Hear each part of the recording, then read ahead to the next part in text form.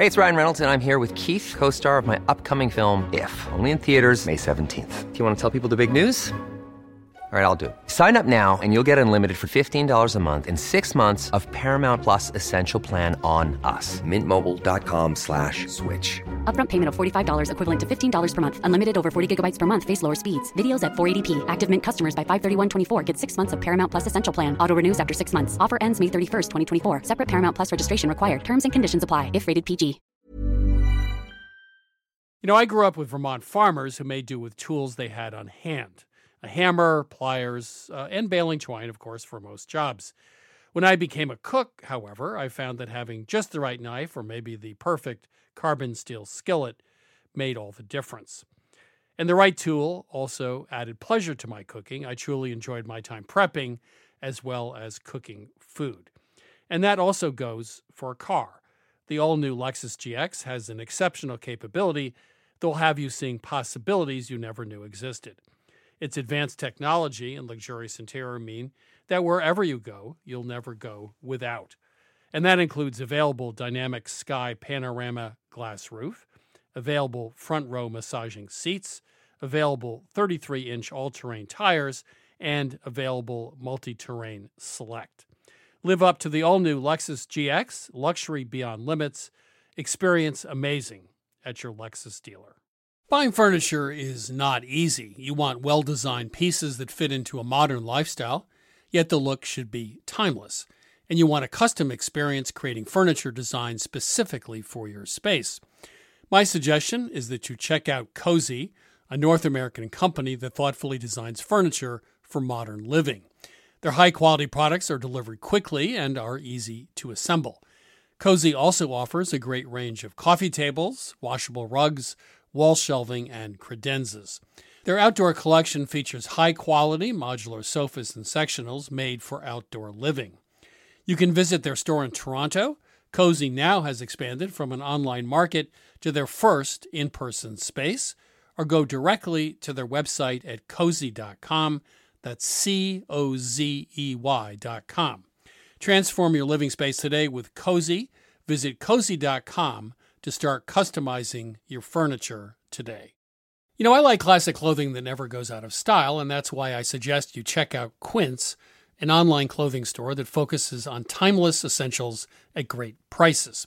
I recently bought a Mongolian cashmere sweater for under $100. It's a great sweater and a great deal. Now that warm weather is upon us, Quince has all the seasonal must-haves, like 100% European linen shirts from $30, performance polos, and versatile flow-knit activewear. The best part, all Quince items are priced 50 to 80% less than similar brands by partnering directly with top factories. And Quince only works with factories that use safe, ethical, and responsible manufacturing practices, along with premium fabrics and finishes. Upgrade your wardrobe. Go to quince.com/milkstreet for free shipping on your order and 365-day returns. That's QUINCE.com/milkstreet to get free shipping and 365-day returns. Quince.com/milkstreet. Hi, this is Christopher Kimball. Thanks for downloading this week's podcast. You can go to our website, 177milkstreet.com, for our recipes, culinary ideas from around the world, or our latest cookbooks. Now, here's this week's show.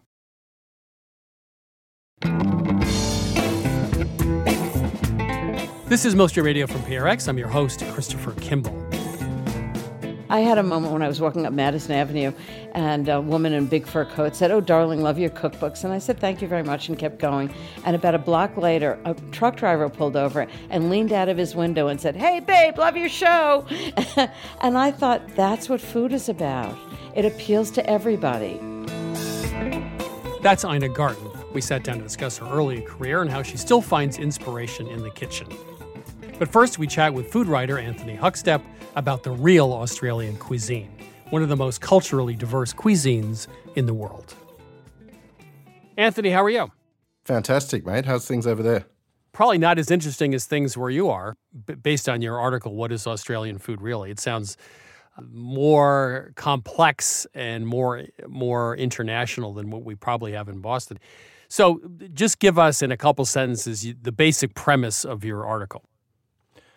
Well, I guess I was trying to sum up. We've always been searching for, what is Australian cuisine, and I guess we've been ruminating about it and wanting it to be something, and then I think we've just matured and realised that, it's not about trying to create a dish that is Australian food. Food's actually about the communal table and conviviality, and I guess the best way to define it for me is that who we are sort of defines what we eat. Well, you said that the top 10 homelands of those born overseas in order: United Kingdom, New Zealand, then China, India, Philippines, Vietnam, Italy, South Africa, Malaysia, and Germany. Greece is a close 11th. So as you point out, you're more likely to find a Chinese restaurant in a country pub than not. Massive Italian immigration in the 1950s. So the idea of a monoculture is just totally not true. It's a totally immigrant culture. Oh, absolutely. And I think the perception globally of Australia is that, we're sort of expats from Britain. And the reality is, obviously, our Indigenous community has been here for over 50,000 years, and the rest of us have all been here for a little bit over 200. And we've actually come from all over the place. And, Australia doesn't have that rich sort of peasant sort of food culture that you have like in France and Italy that creates these dishes over centuries. We've had to rely on everyone else in the world to sort of come and share their food with us. Well, one of the things you mentioned, which I should have occurred to me but didn't, was obviously Southeast Asia is very close. So the climate is perfect for growing many of those ingredients: lemongrass, ginger, mint, chili, basil, lime, galangal. So absolutely. I never thought of Australia in those terms. We're tropical. Like I grew up with passion fruit vines on the back fence. We had mangoes and lychees in the fruit bowl. There's some parts of Australia that don't get below shorts and thongs weather. It's pretty warm, but there is cold weather as well. Australia is a really big place that you can basically grow anything from all over the world here, and that's kind of what's been happening. So let's talk about some of the food. You talk red braised caramelized wallaby tail, which tastes like sweet veal with a hint of gaminess, with black bean and chili, or roast duck with sour native peaches and orange sauce. What are some of the dishes that I obviously would not be familiar with? Well, wallaby tail's an interesting one because it's, for those that don't know what a wallaby is, it's kind of like a small kangaroo, except it's a little bit richer and a bit gamier. And have you had kangaroo before? I did once, yes. I ate at a restaurant in Washington, D.C., which is famous for its game, and I did taste it once, yes. Did you like it? I did, actually. I liked it a lot better than alligator, excellent. I'll tell you that much. Yeah, well, yeah, I'm the same with crocodile, actually. Yeah. But yeah, so wallaby, I guess wallaby and kangaroo, their similarities is that they're incredibly lean meats, incredibly good for you. The only problem is you have to be really careful about how you cook it, and you really want to cook, if it's a loin, sort of medium rare, and have something sharp with it, and treat it like venison. So you might want to bring in fruits, stuff like that. So one of the other recipes you mentioned is char siu roasted glacier toothfish. Yeah, the toothfish, it's the only certified sustainable toothfish on the planet. But, we have some pretty amazing seafood here, like marron, which doesn't exist anywhere else on the planet. I guess it's probably size-wise halfway between a prawn and a lobster, but it's very sweet. Now, you also mentioned that the waters off Australia, a lot of it is protected, so the tonnage of fish caught off Australia is fairly small compared to the square miles, and that's because of the protection, so it's one of the greatest protected areas for fishing? Yeah, we expect our seafood to be sustainable, and our fishing waters are the third largest on the planet, but yet we're ranked about 80th in regard to sort of so-called productivity, which means we don't really drain the swamp. It's actually illegal in Australia to fish unsustainably. Let's talk about some of the ingredients that we don't know anything about here. Finger lime, lemon myrtle, wattle seed. What are some of the indigenous ingredients that Americans wouldn't have any experience with? Well, I think finger lime is a really important one, and I think it's one that people would get straight away and be quite excited about because it's something you can put in a gin and it's something you can use in cooking. And it's essentially, it kind of is the shape of a finger, like an index finger. And when you cut it open, there's basically almost like little caviar, little spheres inside of citrus, and you can just squeeze the finger lime, and they'll pop out, and you'll just have these little beautiful little balls, and they pop in your mouth with this beautiful burst of sort of lime and lemon. And so let's talk about home cooking. Are there dishes which people do cook at home regularly that would be considered standard Australian fare, or that just depends on, where your grandfather came from? Yeah, I think there's a bit of both in that. I think, it's easy to sort of suggest that a classic roast chook would be a staple of most families, but perhaps what actually accompanies it would alter quite a lot. And you'd find a lot of Middle Eastern influences with salads and things like that, or even Vietnamese sort of dressings. And I'm not convinced that there is a national dish anymore. People talk about spaghetti bolognese, but Asia's had such a big influence on us in the last 25 years that it could well be a stir fry. So where does this all go? Do we, at some point, stop talking about fusion cooking and different cuisines, and it just is what it is, and everyone stops thinking about it? Or is Australia at the point where it's now going through a moment of trying to figure out what Australian cuisine is all about? Do people talk about it, or people just don't care? Well, I don't think we're caught up on it anymore. I think what's happened is that there's a great love for looking for great produce and respecting the produce, and then just using the best technique to let it be a hero on the plate, and without having the fear of reaching into a French background or a French technique or Japanese technique. We're kind of not judgmental about that anymore, because it's just become part of the culture. And I guess the most important thing is that we've kind of realized that we're all different, and certainly politically and socially we're sort of getting things together just like every other country on the planet. But when it comes to food, we kind of all join the table, and it's just that sense of sharing and conviviality. And I think we're all in agreement there that, food is what brings people together. Food doesn't have borders, right? So. Yeah. Anthony, thank you so much. I really appreciate it. Awesome. Thanks so much for having me.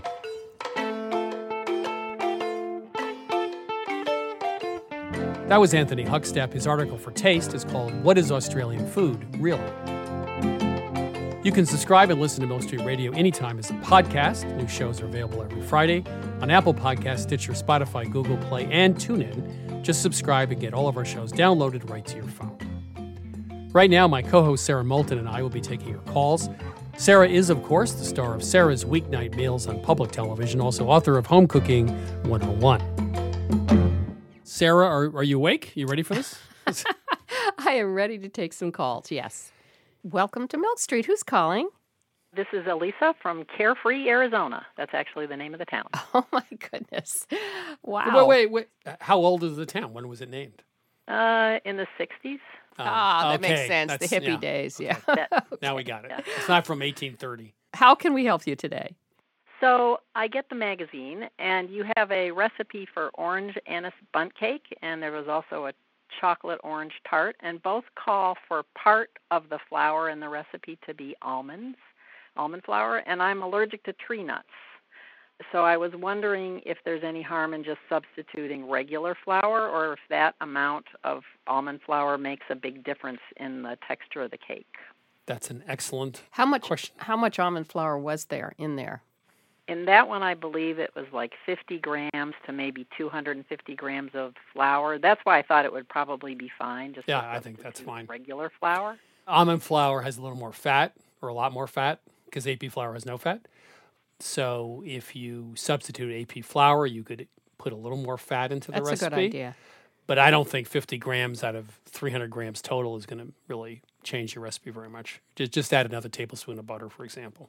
Okay. There is also sunflower seed or pumpkin seed flour. I mean, that's more esoteric. You'd probably have to order it online, but that might provide the same sort of interesting nutty taste as well as the fat content. Just a thought. Yeah, no, that sounds great. I'll try that. I assume if you've got a recipe where the whole recipe is almond flour, you pretty much just find another recipe. Correct. Yeah, correct. That would be good. Yes. It'll bake up very different. If half or more of the flour is almond flour, then you'd have a real problem. But 10 or 20% is not a problem at all.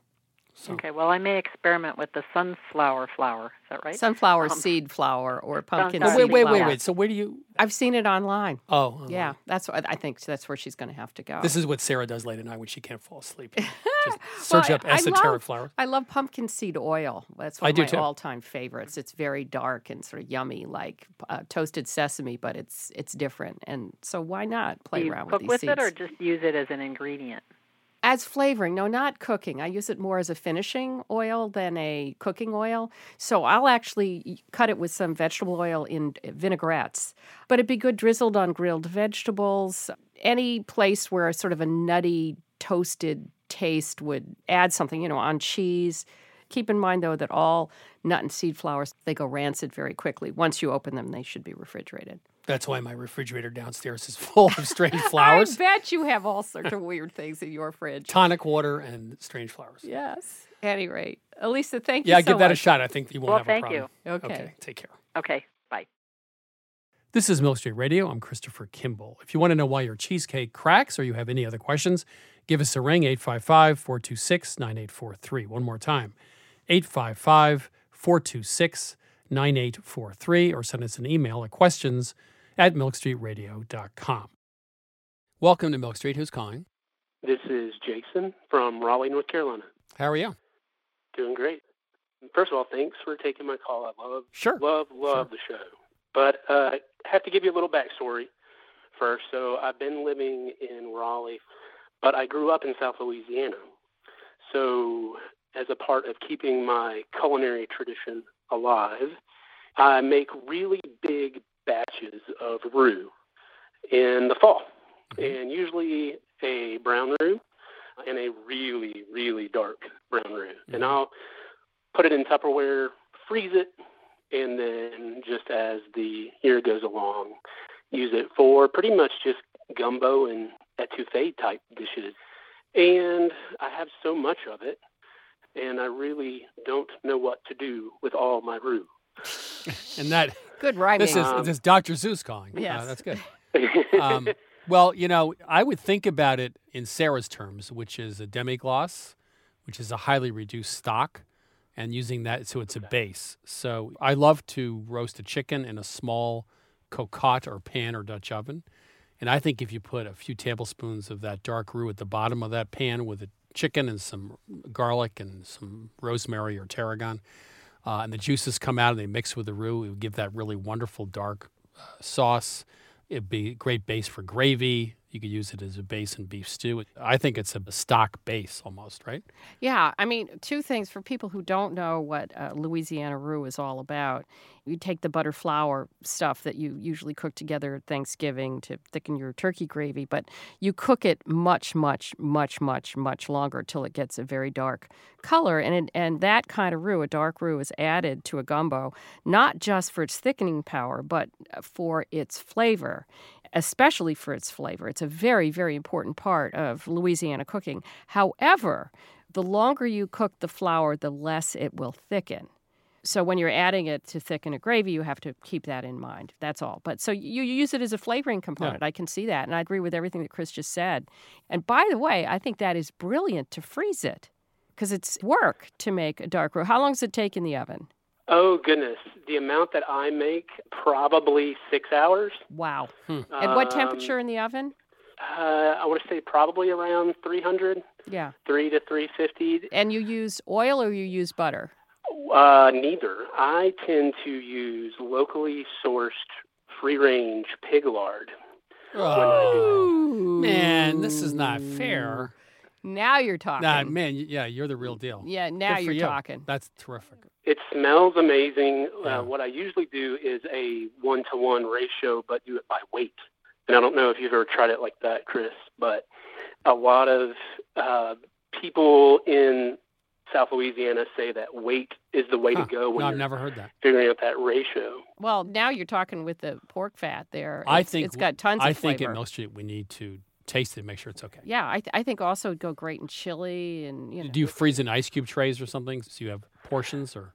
Somewhat small tubs, like quart size, maybe a little bit smaller tubs, and then I'll just use a scoop, like a little stainless steel scoop, and eyeball it That's terrific. We applaud. That's the best idea I've heard in a long time. Yeah, that's right. Yeah, good for you. Well, thank you for sharing that with us. I think we benefit from this conversation. Thank you. Thanks for calling. That sounds fabulous. Yeah, thank you. Yeah, take care. Thanks again. You're listening to Milk Street Radio. I'm Christopher Kimball. Coming up next, my interview with Ina Garten. We'll be right back.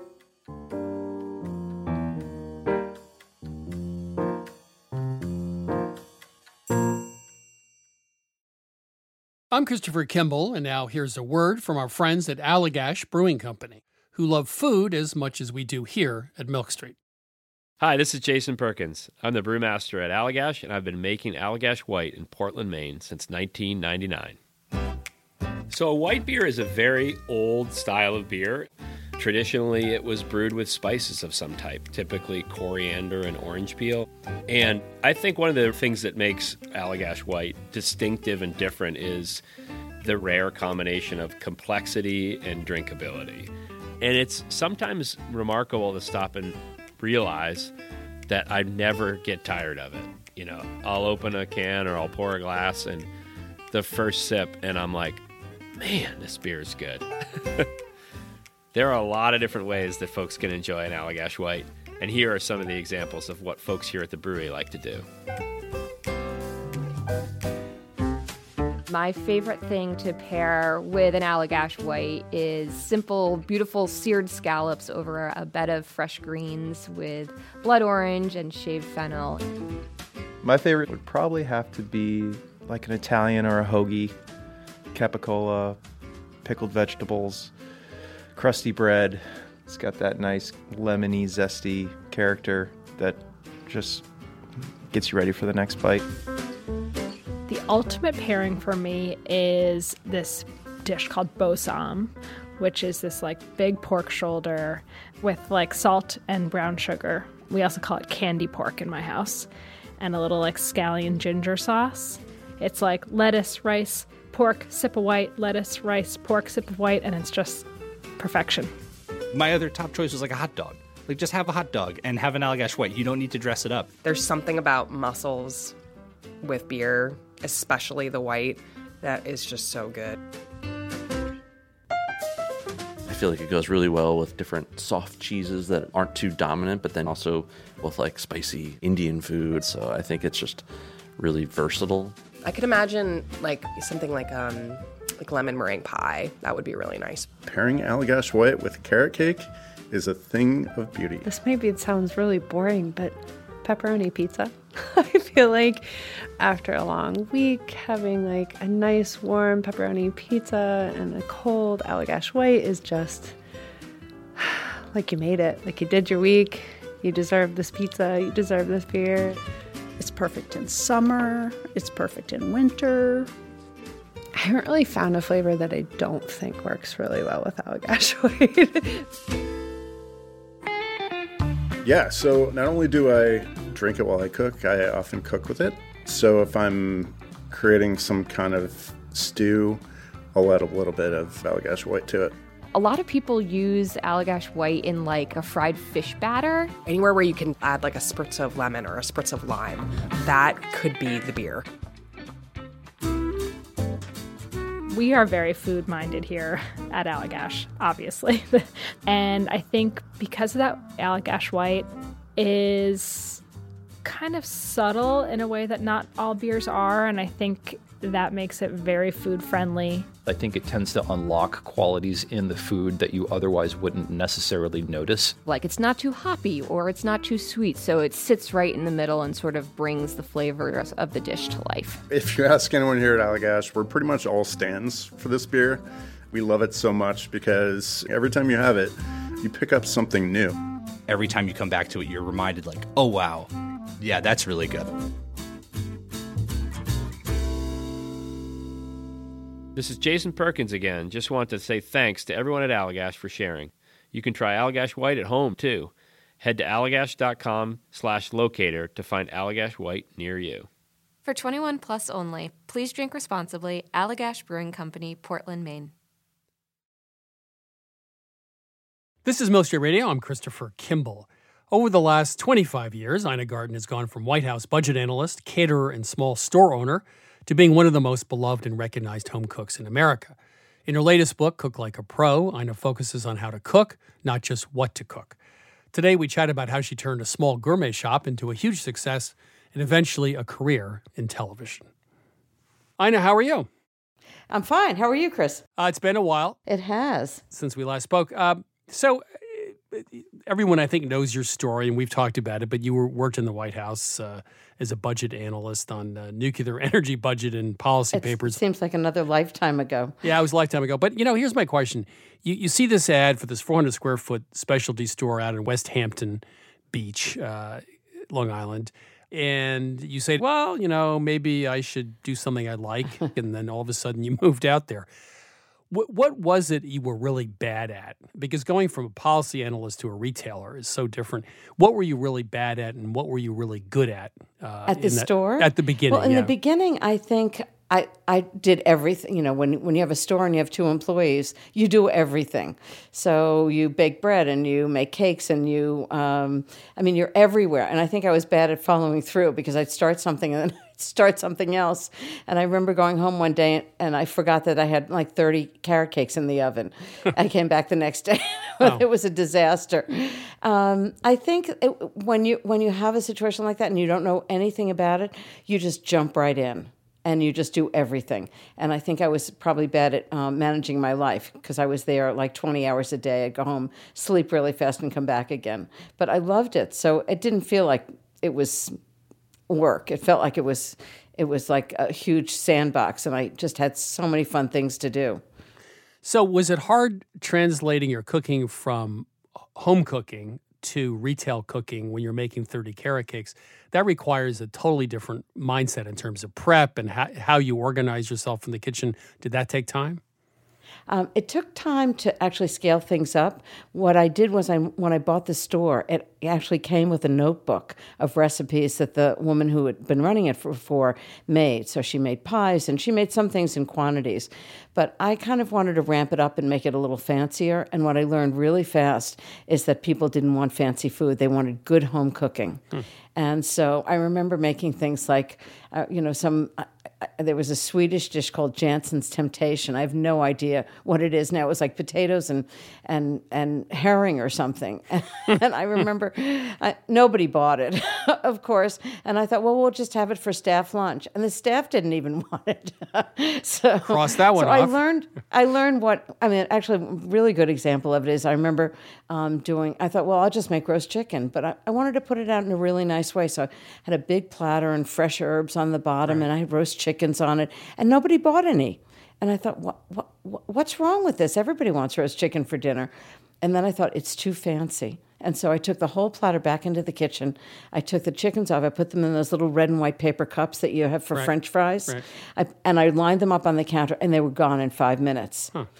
And so I thought what was interesting about what I was doing is that I would do things all the time, and I'd watch. What did people like? What did they not like? Where did they want to buy Parmesan cheese? I would put Parmesan cheese all over the store. And I go, oh, that's really interesting. They wanted to buy it at the register on the way out. So how much of retailing is impulse? Is 50% of it impulse buying? Well, I think a lot of it is. I think a lot of it is being smart. And people would come in and say, I just came in for a baguette, and they walked out with $50 worth of groceries. So I think it's about visuals. I think if things smell good, they taste good, it's fun being in the store. It was always important to me. I would walk out of the store and I'd walk back in and say, okay, what do I hear? What do I smell? What do I see? What's interesting? And we had samples out so you could taste things. We had Frank Sinatra cranked up on the CD player, and it was just fun being there. I loved when people would just say, oh, I'll just meet you at Barefoot Contessa. And while they were there, they'd get coffee and a muffin or something like that. So the name Barefoot Contessa was the name of the store when you bought it, is that correct? It was. It now, was.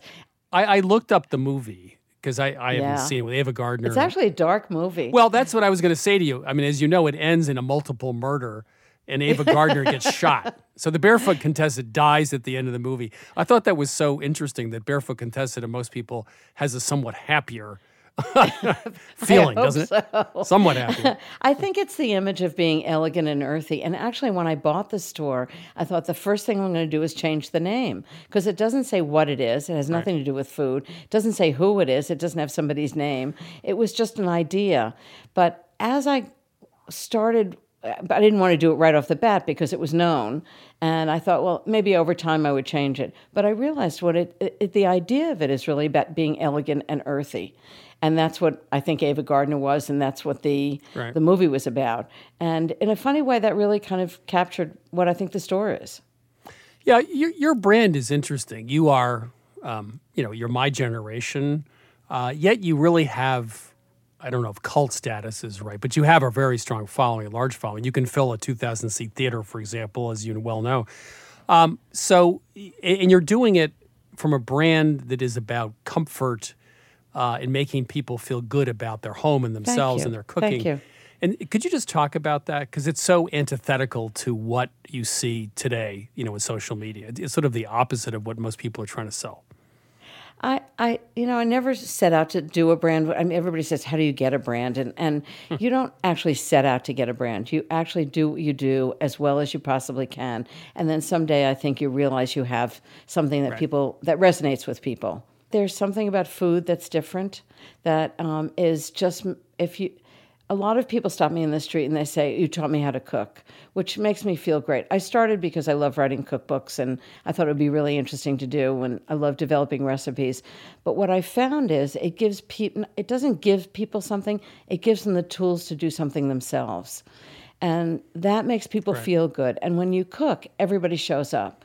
I mean, if somebody calls and says, come for dinner, I'm cooking, who says no? Nobody. They all show up. And then you create a community around yourself of people that you love, who you love to cook for and take care of, and they take care of each other.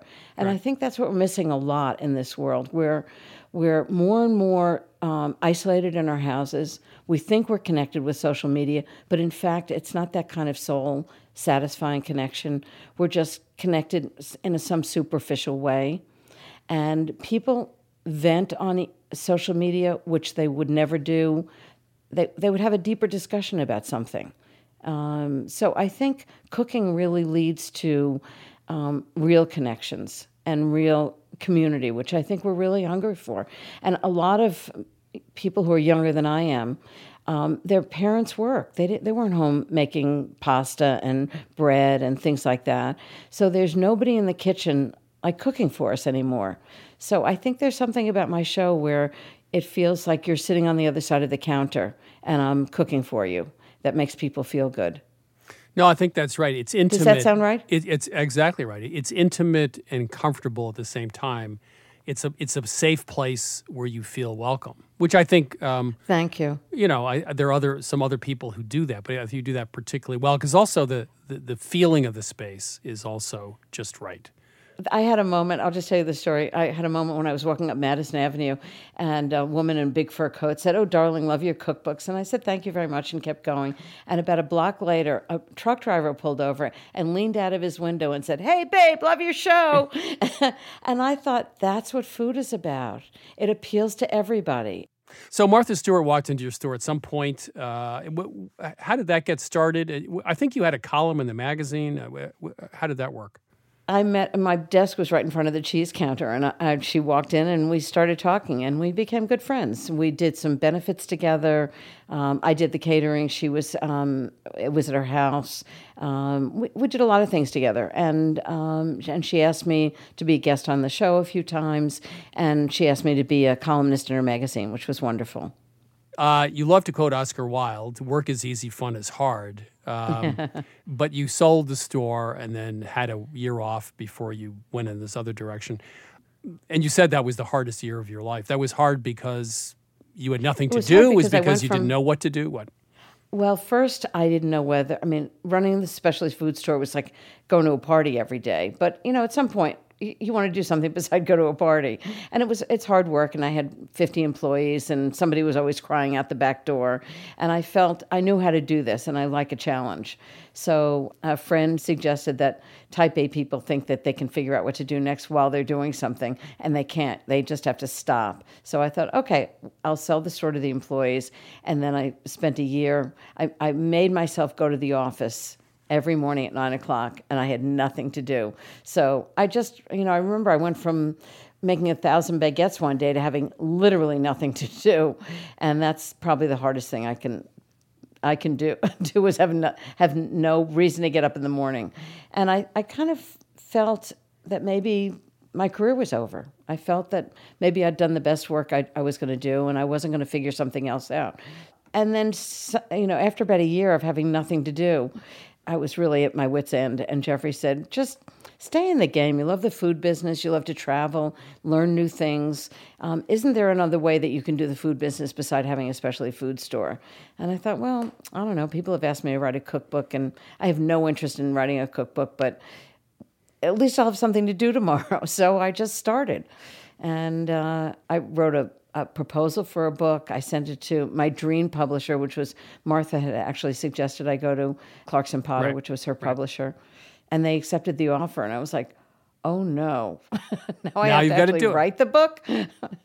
And, it's like one of those things when you stand on the side of the pond and you think about, should I jump in the pond? Is it too dark? Is it too cold? Are there fish in there? You just jump in the pond and you figure it out when you get in there. And that's what I sort of did. Well, some people jump in the pond and drown. I mean, it's not everybody comes out swimming, you know what I mean? Well, if you jump in the pond, it seems to me that if you think you're going to drown right there, you go somewhere else and figure out how to do it some other way. But I like that. I like the clarity of that you don't have a choice. Either you have to swim. You have to figure it out. Everyone does their best work when they have no other choice. That's true. That's a great expression. That's exactly right. So let's talk about your new book, Cook Like a Pro, and cooking in general. Sarah Moulton's my co-host on this show, and she said something to me interesting. She said she used to do all the mise en place, all the prep work ahead of time before cooking, and that's what I've told people for decades, right? Mm-hmm. And she said she doesn't do that anymore. She breaks it into component parts. So if you're going to soften onions for 10 minutes in a skillet, that's time where you can worry about the next step. So she breaks it down into parts. Do you do all the prep when you cook at home ahead of time, or do you do it in parts? It depends on the recipe and how I'm doing it. But if I'm doing it straight through and into the oven, I definitely break it into parts. While I'm sauteing the onions, I'll be prepping something else. And do you clean up as you go, which is... No. I'm the messiest cook you've ever known. Really? Oh, my God. Jeffrey thinks I can bring dinner home from a store, reheat it, and use every dish in the kitchen. I'm such a mess. Really? I like to just cook, and then afterwards I just deal with the dishes. So if you ever invite me over for dinner, I won't complain about the dishes in the sink, just so you know. Just maybe that'll Thank you. inspire I appreciate it. You're invited. No, great. I'll actually do the dishes. How about that? I'm very good at that. I noticed in your book, and virtually everybody's book these days, the influence from other cultures. You have farro, you have Israeli salad, pozole, tzatziki, shakshuka, etc. You mentioned Yotam Ottolenghi once or twice from London, the baba ganoush. So are these recipes starting to become part of everybody's repertoire here in the United States, you think? I don't know. I'm trying to think of other people's recipes. I pretty much stick to my own, but I think you can't keep doing roast chicken all day. Right. You have to kind of extend yourself. And I think my sense of curiosity takes me to other places like Ottolenghi, and in France I go to food stores and cafes, and you pick up ideas from places. So I think that's really what influences my cooking. Moscata poached fruit. That's one of my... I love it because it's so simple. Just poaching some fruit and some sweet wine. What's that basic recipe, and why is it in the book? It's just one of those sort of homey things, but I think the Moscato really elevates it, so that the sweetness of the Moscato and the fruit. I like things, I have a recipe in another book that's peaches and sauterne. I like things where the peaches flavor the Sauterne, and the Sauterne flavors the peaches. And I think the Moscato poached fruit is the same thing. The prunes and the dried peaches and all the dried fruit kind of flavor the Moscato, the syrup it makes, and the Moscato flavors the fruit. So each thing, they don't stand apart, they meld together. And that's the kind of recipe I'm always looking for. Any little memory from the last 20 years, something that sticks with you from the old store to your TV days, anything that kind of was surprising to you, is memorable, you think about, wish you had done it differently, glad you didn't do it differently? I think probably one of the really enduring memories I'll always have is I was driving into New York, and my editor from Clarkson Potter called me. It was 1999, and he called me and he said, "Can you stop by the office on your way where are you?" And I said, "I'm just driving into New York." He said, "Stop by the office." And I pulled up to this, they were on 52nd Street then, and he met me on the street and he handed me my first book. And I just couldn't believe that it was exactly what I wanted it to be. I wanted it to be accessible but beautiful enough for a gift. And to have this object in my hands that I had created just one page at a time, one recipe at a time, and one photo shoot at a time was really one of the thrilling things of my life. And that I've gotten to do it for the last 20 years is amazing to me. Okay, so it makes me so angry that I want your life. But I think you have my life, Chris. I do? Yeah, you do. Maybe I should look more inward, find the happiness there. I don't know. Ida, thank you. It's been, we should do this again. And I will be happy to wash your dishes someday. Anytime. Standing over. Come for dinner. I'll wash the dishes. Deal. Ida, thank you so much. Thanks so much, Chris. That was Ina Garten. Her new book is called Cook Like a Pro. You know, a magician obscures the truth of the illusion for the benefit of the audience. The trick itself is usually mundane. It's the presentation that makes all the difference. Other careers, such as food, offer really the same illusion. To make it to the national culinary stage requires grit, practice, and endurance, while all the time making it look easy. Ina Garten does make it look easy, but don't be fooled. The likes of Martha Stewart, Ina Garten, and Lydia Bastianich are smart, clever, hardworking, and know a thing or two about endurance. From the audience, a magic trick is effortless magic. To the performer, it's simply a matter of practice.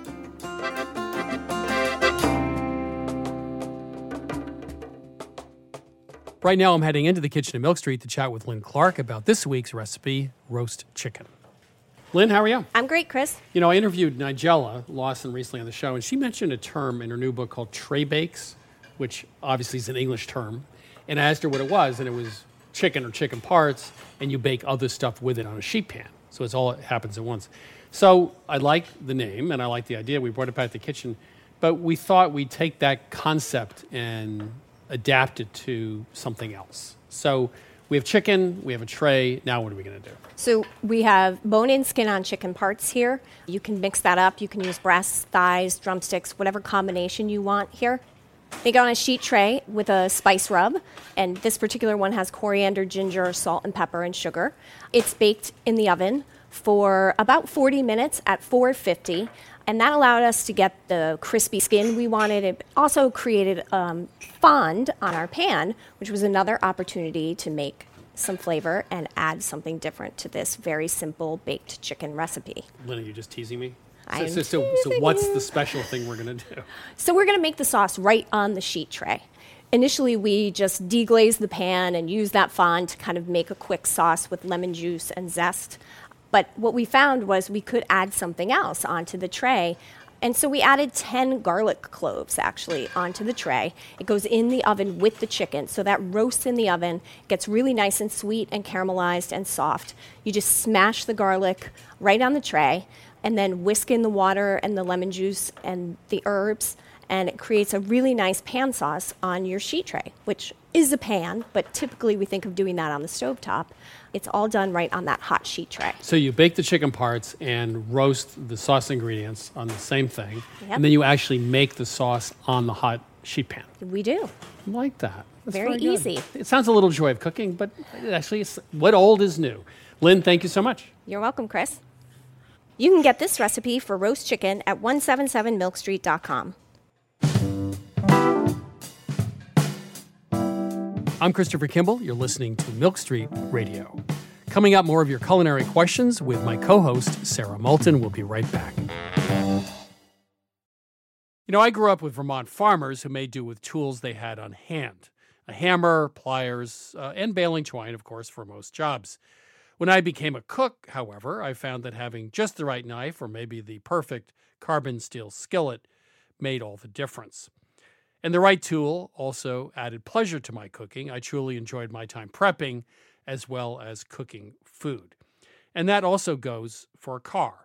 The all-new Lexus GX has an exceptional capability that will have you seeing possibilities you never knew existed. Its advanced technology and luxurious interior mean that wherever you go, you'll never go without. And that includes available dynamic sky panorama glass roof, available front row massaging seats, available 33-inch all-terrain tires, and available multi-terrain select. Live up to the all-new Lexus GX, luxury beyond limits. Experience amazing at your Lexus dealer.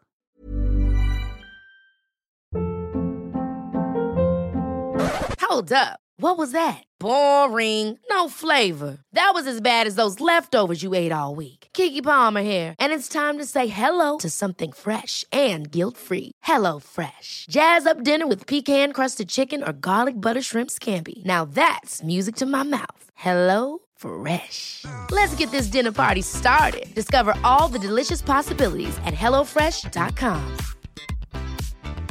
Mom deserves the best, and there's no better place to shop for Mother's Day than Whole Foods Market. They're your destination for unbeatable savings, from premium gifts to show-stopping flowers and irresistible desserts. Start by saving 33% with Prime on all body care and candles. Then get a 15-stem bunch of tulips for just $9.99 each with Prime. Round out Mom's menu with festive rosé, irresistible berry chantilly cake, and more special treats. Come celebrate Mother's Day at Whole Foods Market.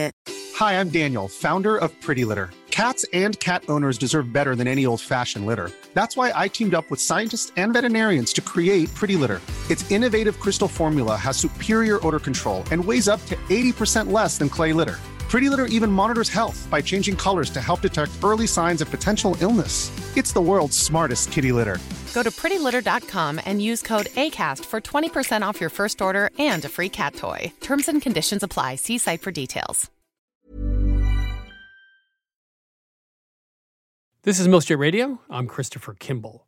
It's time to take a few more calls with my co-host, Sarah Moulton. Hi, Sarah. You ready for a new batch of questions? I am so ready. Welcome to Milk Street. Who's calling? Good afternoon. This is Paul Wood in Roberta, Georgia. How are you? I'm doing wonderful. Thank you for taking my call. Pleasure. I don't like to tell my wife this very often because, I don't want her to know that I know how to follow instructions, but I can follow a recipe pretty well, I think. I can get around in the kitchen a little bit, and I enjoy cooking. I do as much of it as I can. But something I've always wondered is exactly why am I using ingredient X instead of ingredient Y? So I was wondering if you could recommend a book to me that really gets into the science behind the cooking. Sure. Do you have a pencil? Yes, sir. I have quite a few. Shirley Corriher, Corriher. She did 2 books, one on baking and Cookwise and Cookwise Bakewise. And Bakewise. Those were very good with recipes. The Food Lab by an old colleague of mine, J. Kenji Lopez Alt. That also won awards. Just last year, Samin Nosrat wrote a book called Salt, Fat, Acid, and Heat. Won a James Beard Award. Home Cooking 101 by, who's that by? Moi. Okay, by Sarah. You know what I was also going to recommend, sort of the flip side of the Food Lab. Kenji sort of was discovered, by you all, and then he's been working with Serious Eats. Somebody else who works for Serious Eats is a woman who's come out with a book called Brave Tart. Yeah, she's been on the show. She's very good at the science of baking. Brave Tart is excellent if you want classic American desserts. Yeah. She also does recipes for Fig Newtons and Oreos and fun candies stuff. And fun stuff. But Her research is terrific. She does a great job with the science of it as well. So those are just a few. Of course, the granddaddy of them all is Harold McGee, MCGEE. His book on food and cooking, I think, was originally written in the 1970s. It's a very, very dry read. It's very dry. If you seriously like to read about science, that's a good book for you. But for a lot of us, it's a hard slog. Well, if you want the molecular answer, but it's hardcore. Yes. So those are just a few you might want to try. All right. Well, thank you very much. Yeah, my pleasure. Welcome to Milk Street. Who's calling? Yes, hi. My name is Ro. Hi, Ro. What is your question today? My question is regarding duck breast. I'm a fan of eating duck, and it's always served pretty, rare, medium rare, and I've always wondered why it's okay to eat duck in that rare, medium rare state, whereas you should not eat other poultries like chicken and turkey that way. Like, what is the difference, and why is it okay for duck? We've had this question before, and it's an excellent question. First of all, if you cook duck breast to 160 or 65, you would have to throw it out. It'd just be very tough. That's not an option. That's what the government wants you to do. I think the answer to your question is that the poultry industry is obviously a huge industry. People eat very little duck. I think you're dealing with very different conditions on the farm. And so the incidence of contamination in duck is very, very low. Much lower than... In poultry, it's fairly high. Chicken and turkey, it's something like 85%. Oh. Yeah, it's very high. Consumer Reports. Yeah. Well, so duck is smaller farms, and they're not raised. And also they're slaughtered a different way. Yes. There's not as much possibility for cross-contamination with ducks when they're slaughtered.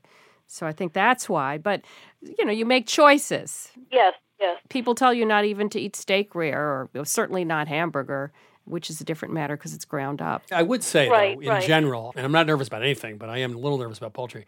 I actually buy small producers, organic. I hate to tell stay you the away. bad news. Here we go. There's Campylobacter and Salmonella in organic chickens, too. Well, I know that. I'm just thinking that maybe the incidence would be better in a lower producer. It might. But for some reason, duck is safer. Although I'm sure the USDA would say we're wrong. I only eat duck medium rare, and I love it. And by the way, it's so good for you.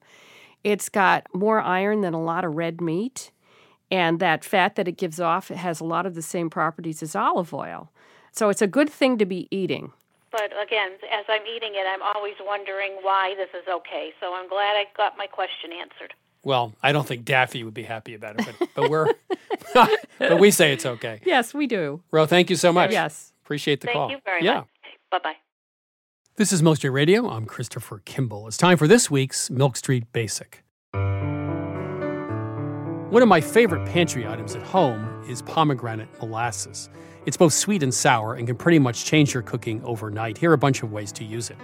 Blend it into a simple olive oil vinaigrette. Drizzle it over roasted vegetables.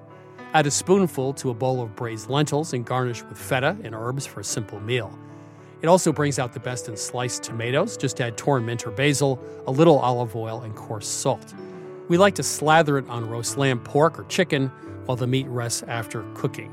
Finally, it's a great mixer. Mix with vodka and seltzer water, or skip the booze and add pomegranate molasses to ginger beer or iced tea with a squeeze of lime. It'll even make a great Shirley Temple or Roy Rogers. For more culinary tips and ideas, please go to 177milkstreet.com. Next up is J. Kenji Lopez Alt on a common kitchen conundrum. Kenji, how are you? I'm good. How are you? Pretty good. So what's the topic? I thought we'd talk about pizza, mainly because I read this interesting study that just came out about why Neapolitan pizzas bake up the way they do and sort of the physics of a Neapolitan pizza oven. And in that article, the authors concluded that there's no way to replicate Neapolitan pizza at home, which I somewhat agree with, but I think you can get pretty darn close. So just to define it, you mean like a 900-degree oven and the pizza cooks in a minute? Is that what you mean by Neapolitan? Yeah. Like one of those real hardcore Neapolitan pizzas. Yeah, 900 degrees, pizza cooks 60 to 90 seconds. Right. And for the reason that delivers such a great pizza is because with that really intense heat, you end up with a very, very thin layer of crackly, sort of charred crust on the outside. And with that intense heat, you get a lot of oven spring, which is, the proofing that happens when you place bread in an oven. You get a lot of oven spring, so you have a very sort of moist, cloud-like interior and that very, very thin, crackly crust. And that's sort of like the hallmarks of a good Neapolitan pizza. So, the reason that works in an actual brick oven with wood fire, you're starting with an oven floor of around 700 to 900 degrees. And when you place a pizza in that kind of environment, both the top and the bottom sort of cook at about the same rate. So by the time the bottom is done, the top is mostly done. The problem when you try and do that in a home oven, the main problem is that your oven can't get hot enough. Most home ovens maybe max out at around 550 degrees. So your pizza takes much longer to cook in a home oven than it does in a true pizza oven. And that leads to crust that's a little bit too thick and your dough kind of dries out and becomes crackery. So you don't get that really nice contrast. The other problem with a home oven is that you're transferring heat through a different method than you are with a Neapolitan pizza oven. So in both cases, the bottom of the pizza is cooking through a method called conduction, which is basically where energy is transferred directly from one surface to another. So in this case, the stone to the bottom of the pizza. In the case of a Neapolitan pizza oven, the top is being cooked somewhat by radiation, that is electromagnetic radiation that's coming out of the brick walls of the oven, the same way that you sort of feel the heat of the sun on your skin. But a lot of it is also through convection. So if you look at the way a fire is built in a Neapolitan oven, you usually have a big flame in the back, a pile of burning logs and charcoal, and a chimney at the front. So hot air is kind of drawn from that fire and gets pulled over the top of the oven and out the chimney. And so a lot of the top surface of a pizza is cooking via convection. That is the hot air blowing against it is helping it cook. Many home ovens don't have convection fans, period. So you're not going to get any of that convection cooking. And even ones that do have convection fans, you're not going to be getting the same level of convection that you would in a Neapolitan pizza oven. And so what that means is if you try and just throw a pizza on a baking stone in a home pizza oven, most likely you're going to burn the bottom before the top is completely cooked. So the question is, how do you make this work in a home oven? Well, you can't really get convection very well in a home oven, but most home ovens do have broilers. So instead of using convection, what you can do is just bump up the radiation. So by turning on your broiler as you cook a pizza, you can sort of make it match the pace that the bottom is cooking. And as for getting the bottom to cook faster, nowadays a lot of people have, and you've talked about these a lot, baking steels instead of baking stones. Baking steels. And the idea there is that steel is going to transfer energy to the bottom of the dough much faster than a stone can, even if they're at the exact same temperature. So by using a combination of steel and a broiler, you can get very close. Maybe you get like a 2.5 minute cook time instead of a 90-second cook time, but you can get pretty close to what an actual Neapolitan pizza does. Have you ever tried moving the steel or stone up to a rack about 2/3 up the oven?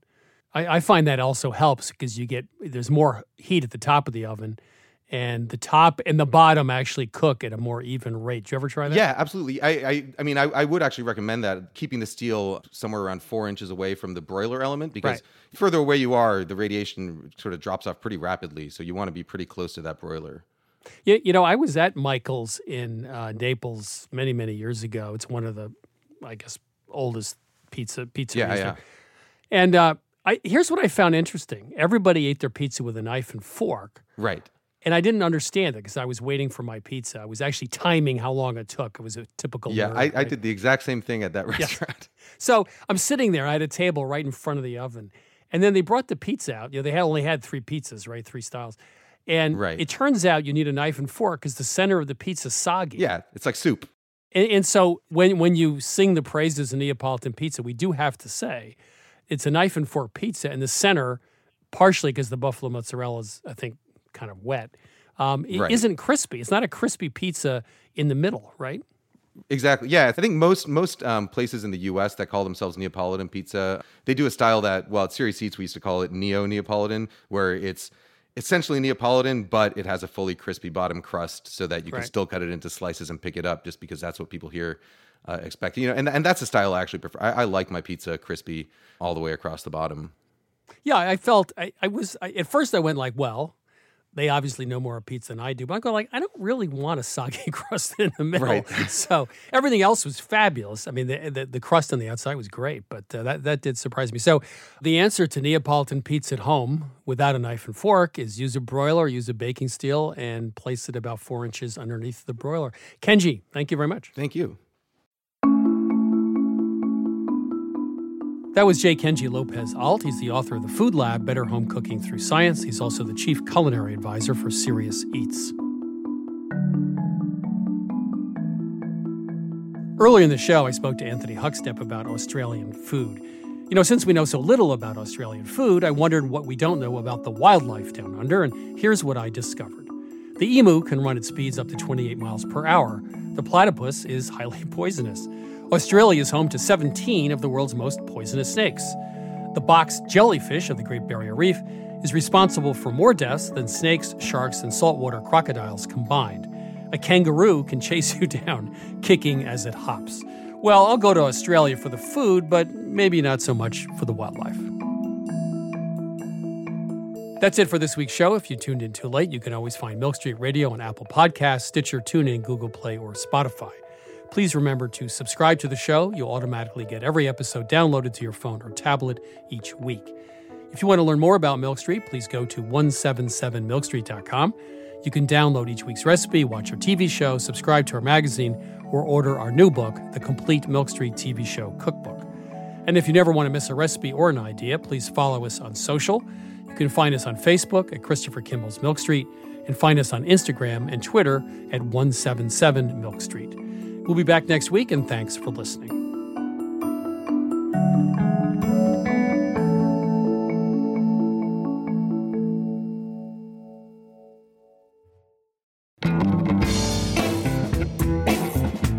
Christopher Kimball's Milk Street Radio is produced by Milk Street in association with WGBH. Executive producer, Melissa Baldino. Senior audio editor, Melissa Allison. Producer, Annie Sinzaba. Associate producer, Jackie Nowak, and production help from Debbie Paddock. Senior audio engineer, Douglas Sugarts. Additional editing from Vicki Merrick and Sydney Lewis, and audio mixing from Jay Allison at Atlantic Public Media in Woods Hole, Massachusetts. Theme music by Toubab Crew. Additional music by George Brendel Egloff. Christopher Kimball's Milk Street Radio is distributed by PRX.